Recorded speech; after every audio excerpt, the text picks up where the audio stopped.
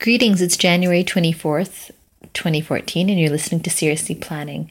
So I've just arrived home. I've come from one of our book club sessions, and this is a book club that happens in Toronto roughly every 3 weeks for the past about 9-10 months, and it started in March. And we had such a nice session. We were reading Chimamanda Adichie's book, The Thing Around Your Neck, which has been the subject of some of the recent audio stories in the past few weeks as I've been reading it. And the book itself is just a wonderful book. We had a really lovely gathering today with, some new faces, some old faces, rich conversation, and just really delightful atmosphere.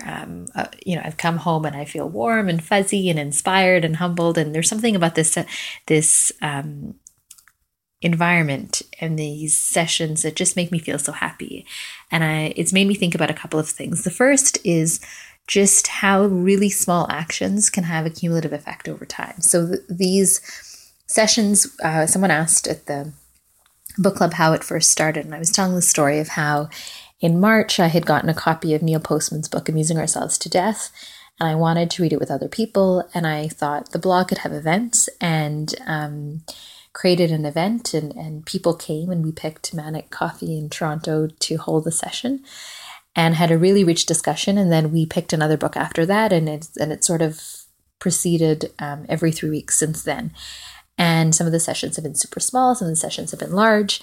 They've all been really delightful. And as I've been transitioning and adjusting to Toronto life, it's been such an important settlement agency for me to kind of come with my uncertainty and my confusion and my transition thoughts and work through them with other people. And now we've reached January 2015, and we've read a number of books over the past several months. There are people who have come to all the sessions, and people who have come to one or two, who have enjoyed the sessions. And over the course of all those months, I've met a lot of different people that I probably wouldn't have met otherwise.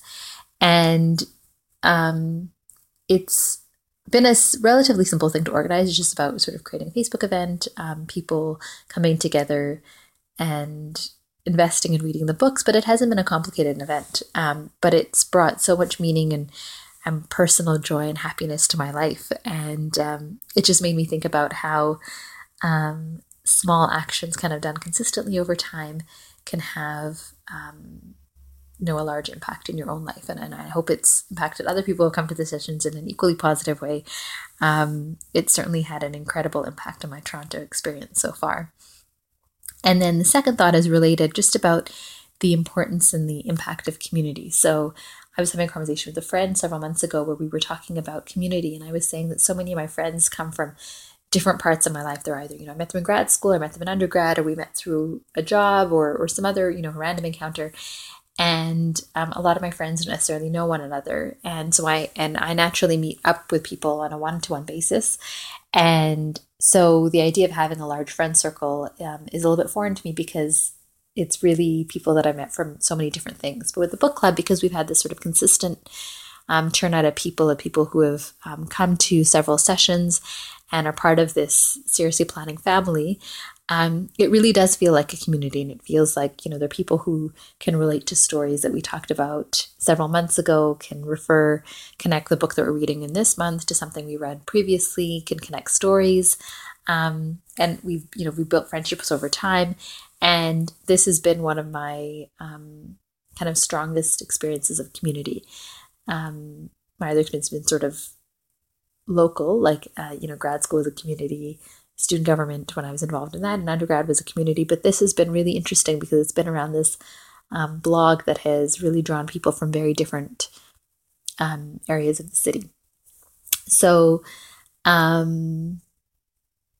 it's I'm excited to sort of think more about community development in the future and to think about how I can, step a little bit outside of my comfort zone and rather just doing one-on-one socialization to socialize in groups and to experience the magic when people come together and share conversation in larger settings.